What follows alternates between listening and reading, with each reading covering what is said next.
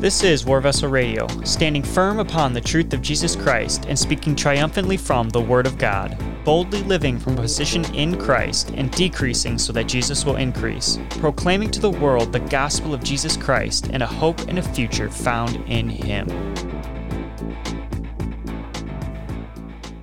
Hello everyone, welcome to episode 22 of the War Vessel Radio podcast. I'm pretty excited for what the Lord's laid on my heart to share today over some of my studies and meanderings through Scripture over the last week. That is what we'll get into. So I've been kind of jumping around. Last week I was in Revelation and I talked a little bit about the glory of Christ, and that was an exciting one. And then like the day after that, as I was figuring out where to go from there, I decided to listen to Daniel, which ironically enough has a lot of things similar to what Revelation talks about, and many of the prophecies align with what Revelation has in it. And that wasn't me even thinking that through. I just decided to listen to Daniel because I hadn't listened to it in a while. And so that was pretty neat to listen to Daniel. And then once I got done with Daniel, I was looking around again, and Ezra stood out to me, and so I decided I was gonna go through Ezra, and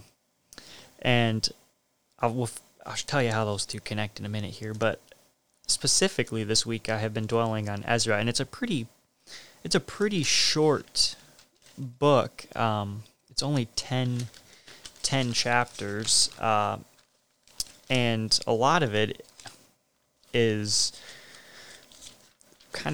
it feels kind of boring if you don't know what's going on, but there's a lot of, the sons of this and 3,000 of this people, and they're labeling who's come out of captivity, all of the people who are present, this, that, and the other thing, what's coming into the temple that they're rebuilding from this king and that king. And so there's kind of some of that, but one of the things that I found particularly interesting, and I haven't spent a lot of time in Ezra before this, was just Ezra himself, and what the Bible says about Ezra.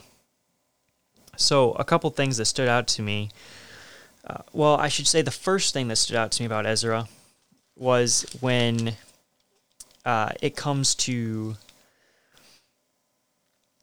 the ending. There's this problem with intermarriage with the pagans. The Jewish men while they were in captivity, had taken foreign wives from a bunch of different ites, the Canaanites, the Hittites, the Perizzites, the Jebusites, the Ammonites, the Moabites, the Egyptians, and the Amorites, all these foreign peoples that they were not to intermix with, they had married. And so now they have this problem as they're coming back to Jerusalem and beginning to rebuild the temple and the walls of Jerusalem. And they're doing a bunch of repenting and sacrificing for what has happened while they were gone in captivity. And what stood out to me was Ezra's reaction to this knowledge of what they'd done. It says in verse 3 of 9, this is Ezra speaking, "So when I heard this thing, I tore my garment and my robe, and I plucked out some of the hair of my head and beard and sat down astonished." And that's a pretty... if you were to see somebody do that, he wouldn't be the only one who's astonished. Everybody else around him would be astonished. If I saw that, if somebody made that bold of a statement about how stricken with grief and turmoil they were over sin, it would be a pretty serious episode to witness. But it's his passion for the statutes of God that God has put in place. It says in chapter 7, it talks about the arrival of Ezra to Jerusalem, and he's coming from Babylon. And it says in verse 6, "And he was a skilled scribe in the law of Moses, which the Lord God of Israel had given." And then down in 10, Verse 10, it says, "For Ezra had prepared his heart to seek the law of the Lord and to do it, and to teach statutes and ordinances in Israel." And that's where things started really kind of clicking to me in some of this is here you have, like I was talking about earlier with Ezra, having this strong reaction to what the men of Israel had done and that this was a great transgression against the Lord. And his lengths he went to seek repentance and his shame and willingness to humble himself on the people whose transgressed behalf in front of the Lord because of how terrible a situation they had committed was. And I think that this is because his passion was what the Lord had given him. This was his passion. The law of the Lord was his passion. He had prepared his heart to seek it, and not only to just seek the law of the Lord and to understand it, but to do it. It was something he was pursuing and then going to make a habit in his own life. And then not only personally, but then also to hand it down to the people of Israel who have, at this point, been gone away from the nation of Israel, from the city of Jerusalem, and have since kind of fallen into disrepair. And so he is going to be the person that the Lord uses to bring sanctification back to the people of Israel at this time, because his heart, the hand of the Lord was upon him, that he would be passionate for the scriptures and the writings, the law of Moses and the law of God, the law of the Lord. And then Daniel is another one who I was spending some time in, and I found it interesting as I was studying this, some of the similarities between these two men. And here's Daniel, again, has been taken to captivity in Babylon. I'm sorry, I don't know exactly when the timelines for all of these are, like where Daniel is in relation to Ezra in the timeline, but they're pretty close together, I think.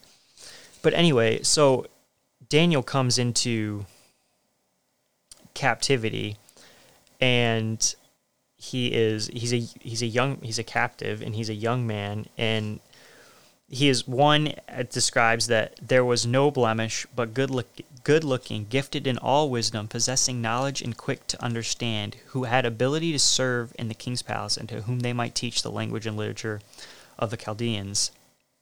And so Nebuchadnezzar is looking for the best and the brightest of the young men to serve in his palace, and Daniel's among them, along with, as you all know, Shadrach, Meshach, and Abednego, or Hananiah, Mishael, and Meshach, or Azariah.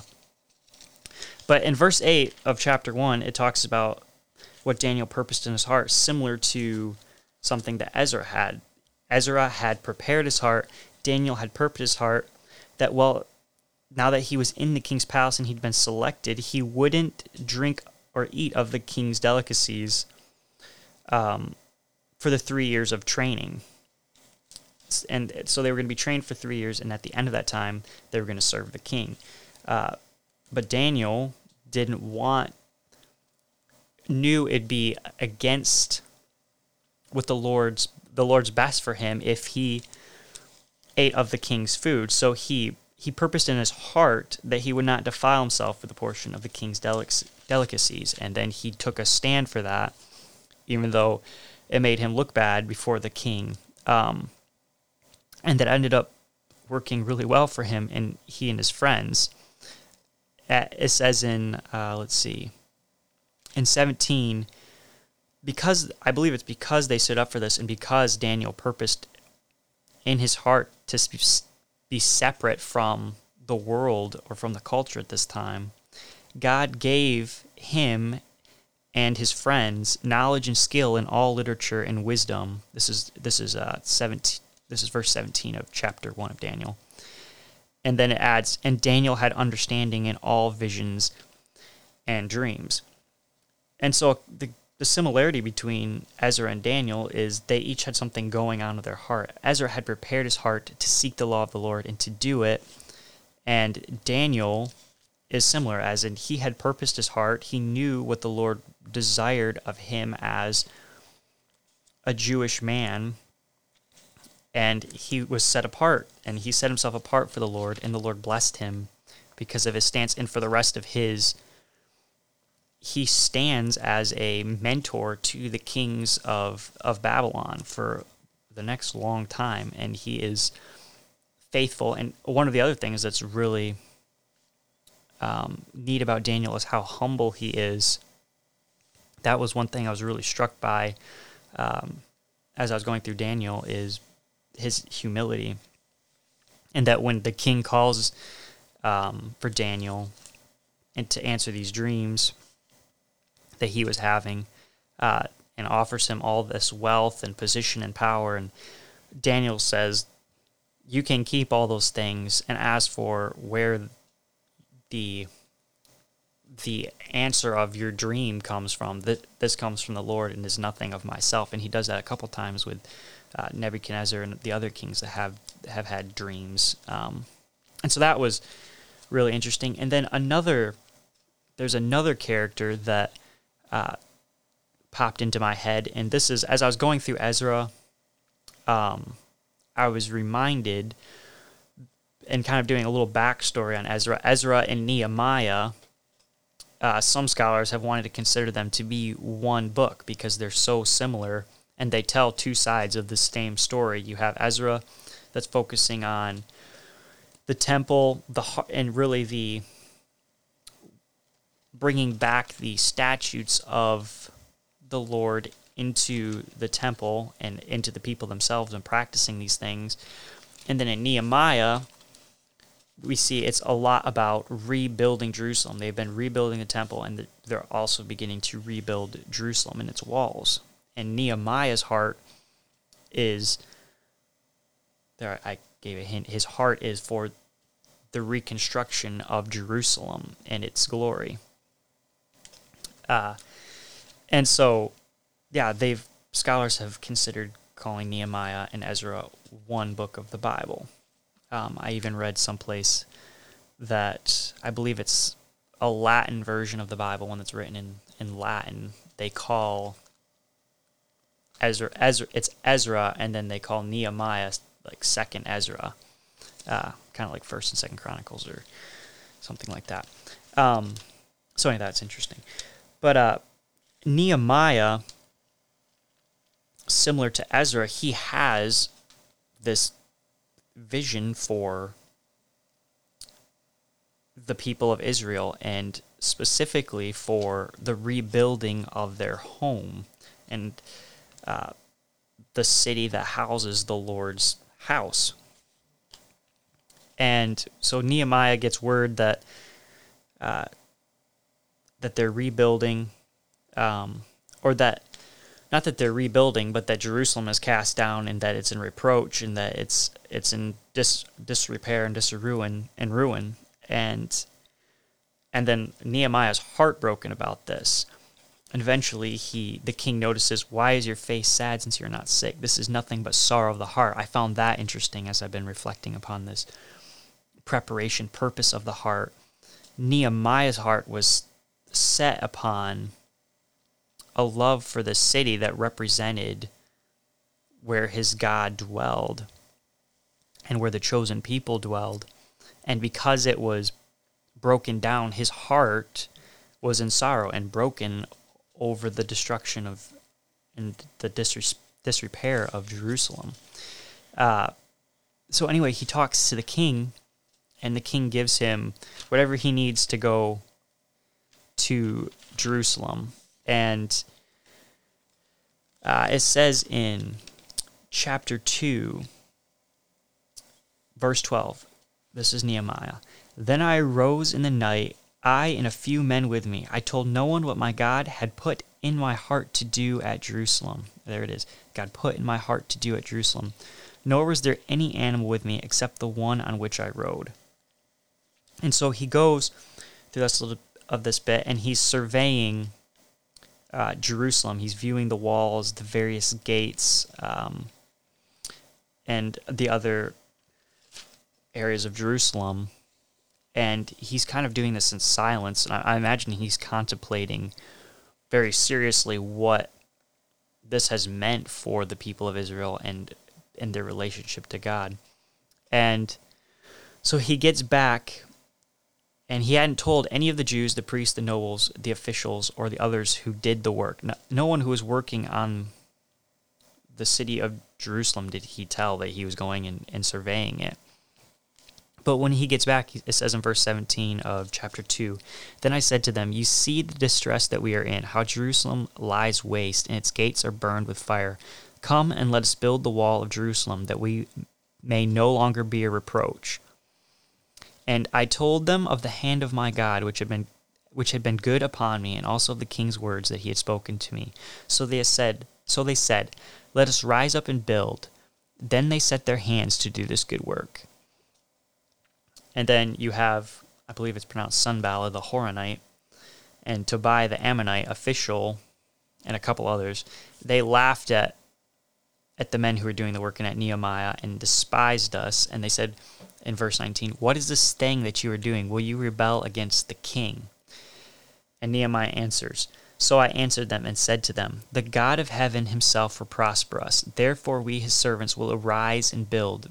But you have no heritage or right or memorial in Jerusalem. And here we see Nehemiah's heart is to arise and build before the God of heaven. His heart is, first and foremost, in the Lord, and then his vision from the Lord is that the city would be rebuilt and become strong again and would prosper underneath the hand of God. And all three of these men, it talks about being under the hand of God. I read that, it says someplace, Ezra was put under the hand of God, or that the hand of God was upon him. And Daniel, the same thing. I don't know if it specifically mentions Daniel, but clearly the hand of God was upon Daniel. And I suppose if you were to do this study, you could compare this to any number of men, Isaiah, Ezekiel, David, obviously, and I'm sure each of these men who had a passion for the Lord and his statutes and commands and law, and not just wanting to give him praise and recognizing his glory, you would see that the hand of the Lord was upon them, and that their heart was prepared or set apart for something that the Lord wanted them to do, that they had a skill. And so I've just been reflecting upon that myself in how I want the preparation and the purpose of my heart to be such that should I come to a place where Ezra, Nehemiah, Daniel, and the situations they were put in, Ezra was a scribe. He was a faithful scribe, someone who studied and was ready for when the Lord decided he was going to go to Jerusalem and lead the people in the things of the temple. And Nehemiah was the cupbearer to the king, and that he was faithful in that until the Lord gave him this burden to rebuild the city of Jerusalem and become its governor. And he had become close with the king, so that the king gave him whatever he wanted. And Daniel was faithful to the Lord from the beginning as a young man, as a captive young man in a foreign land, to follow the Lord for the rest of his life and live in humility. And God gave him authority and position and wisdom in all things and in all visions and dreams. And it's my prayer for myself, but not only myself, but all of you, and for the church as a whole, that our hearts would be purpose, that our preparation of our hearts would have purpose, that we wouldn't just be reading the scripture and just seeking for the sake of seeking, but also like it talks about Ezra. Ezra sought the law of the Lord, but then he did it to do it, and then not only to do it himself and have that personal witness before the Lord, but to go forth and then teach the statutes to others. And that is the calling of Christ upon us as Christians. I think certainly the preparation and purpose of our heart looks a little different as to how the Lord wants to use us. Some he will call to be scribes, some to governors, and some to be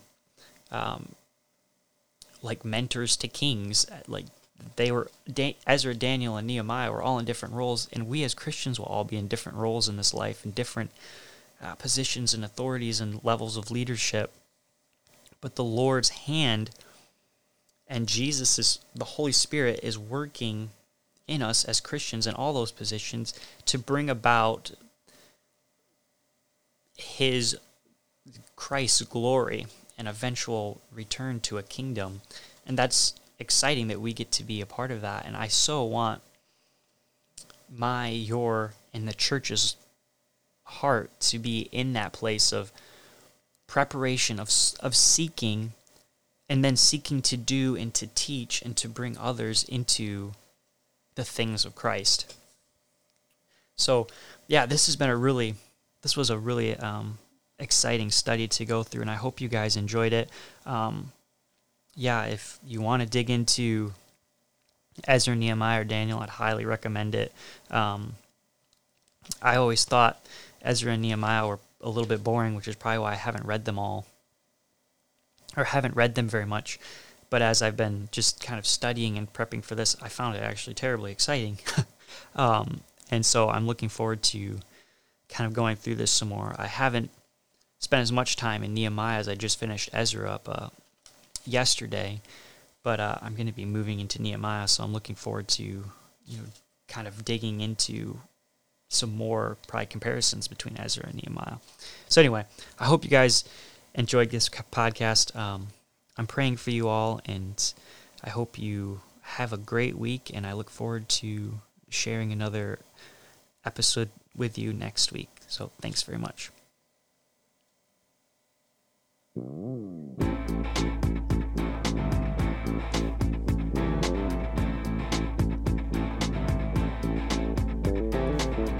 Thank you for listening to War Vessel Radio. If you enjoyed this podcast, please follow and share this podcast with others so the truth of Jesus Christ will continue to spread.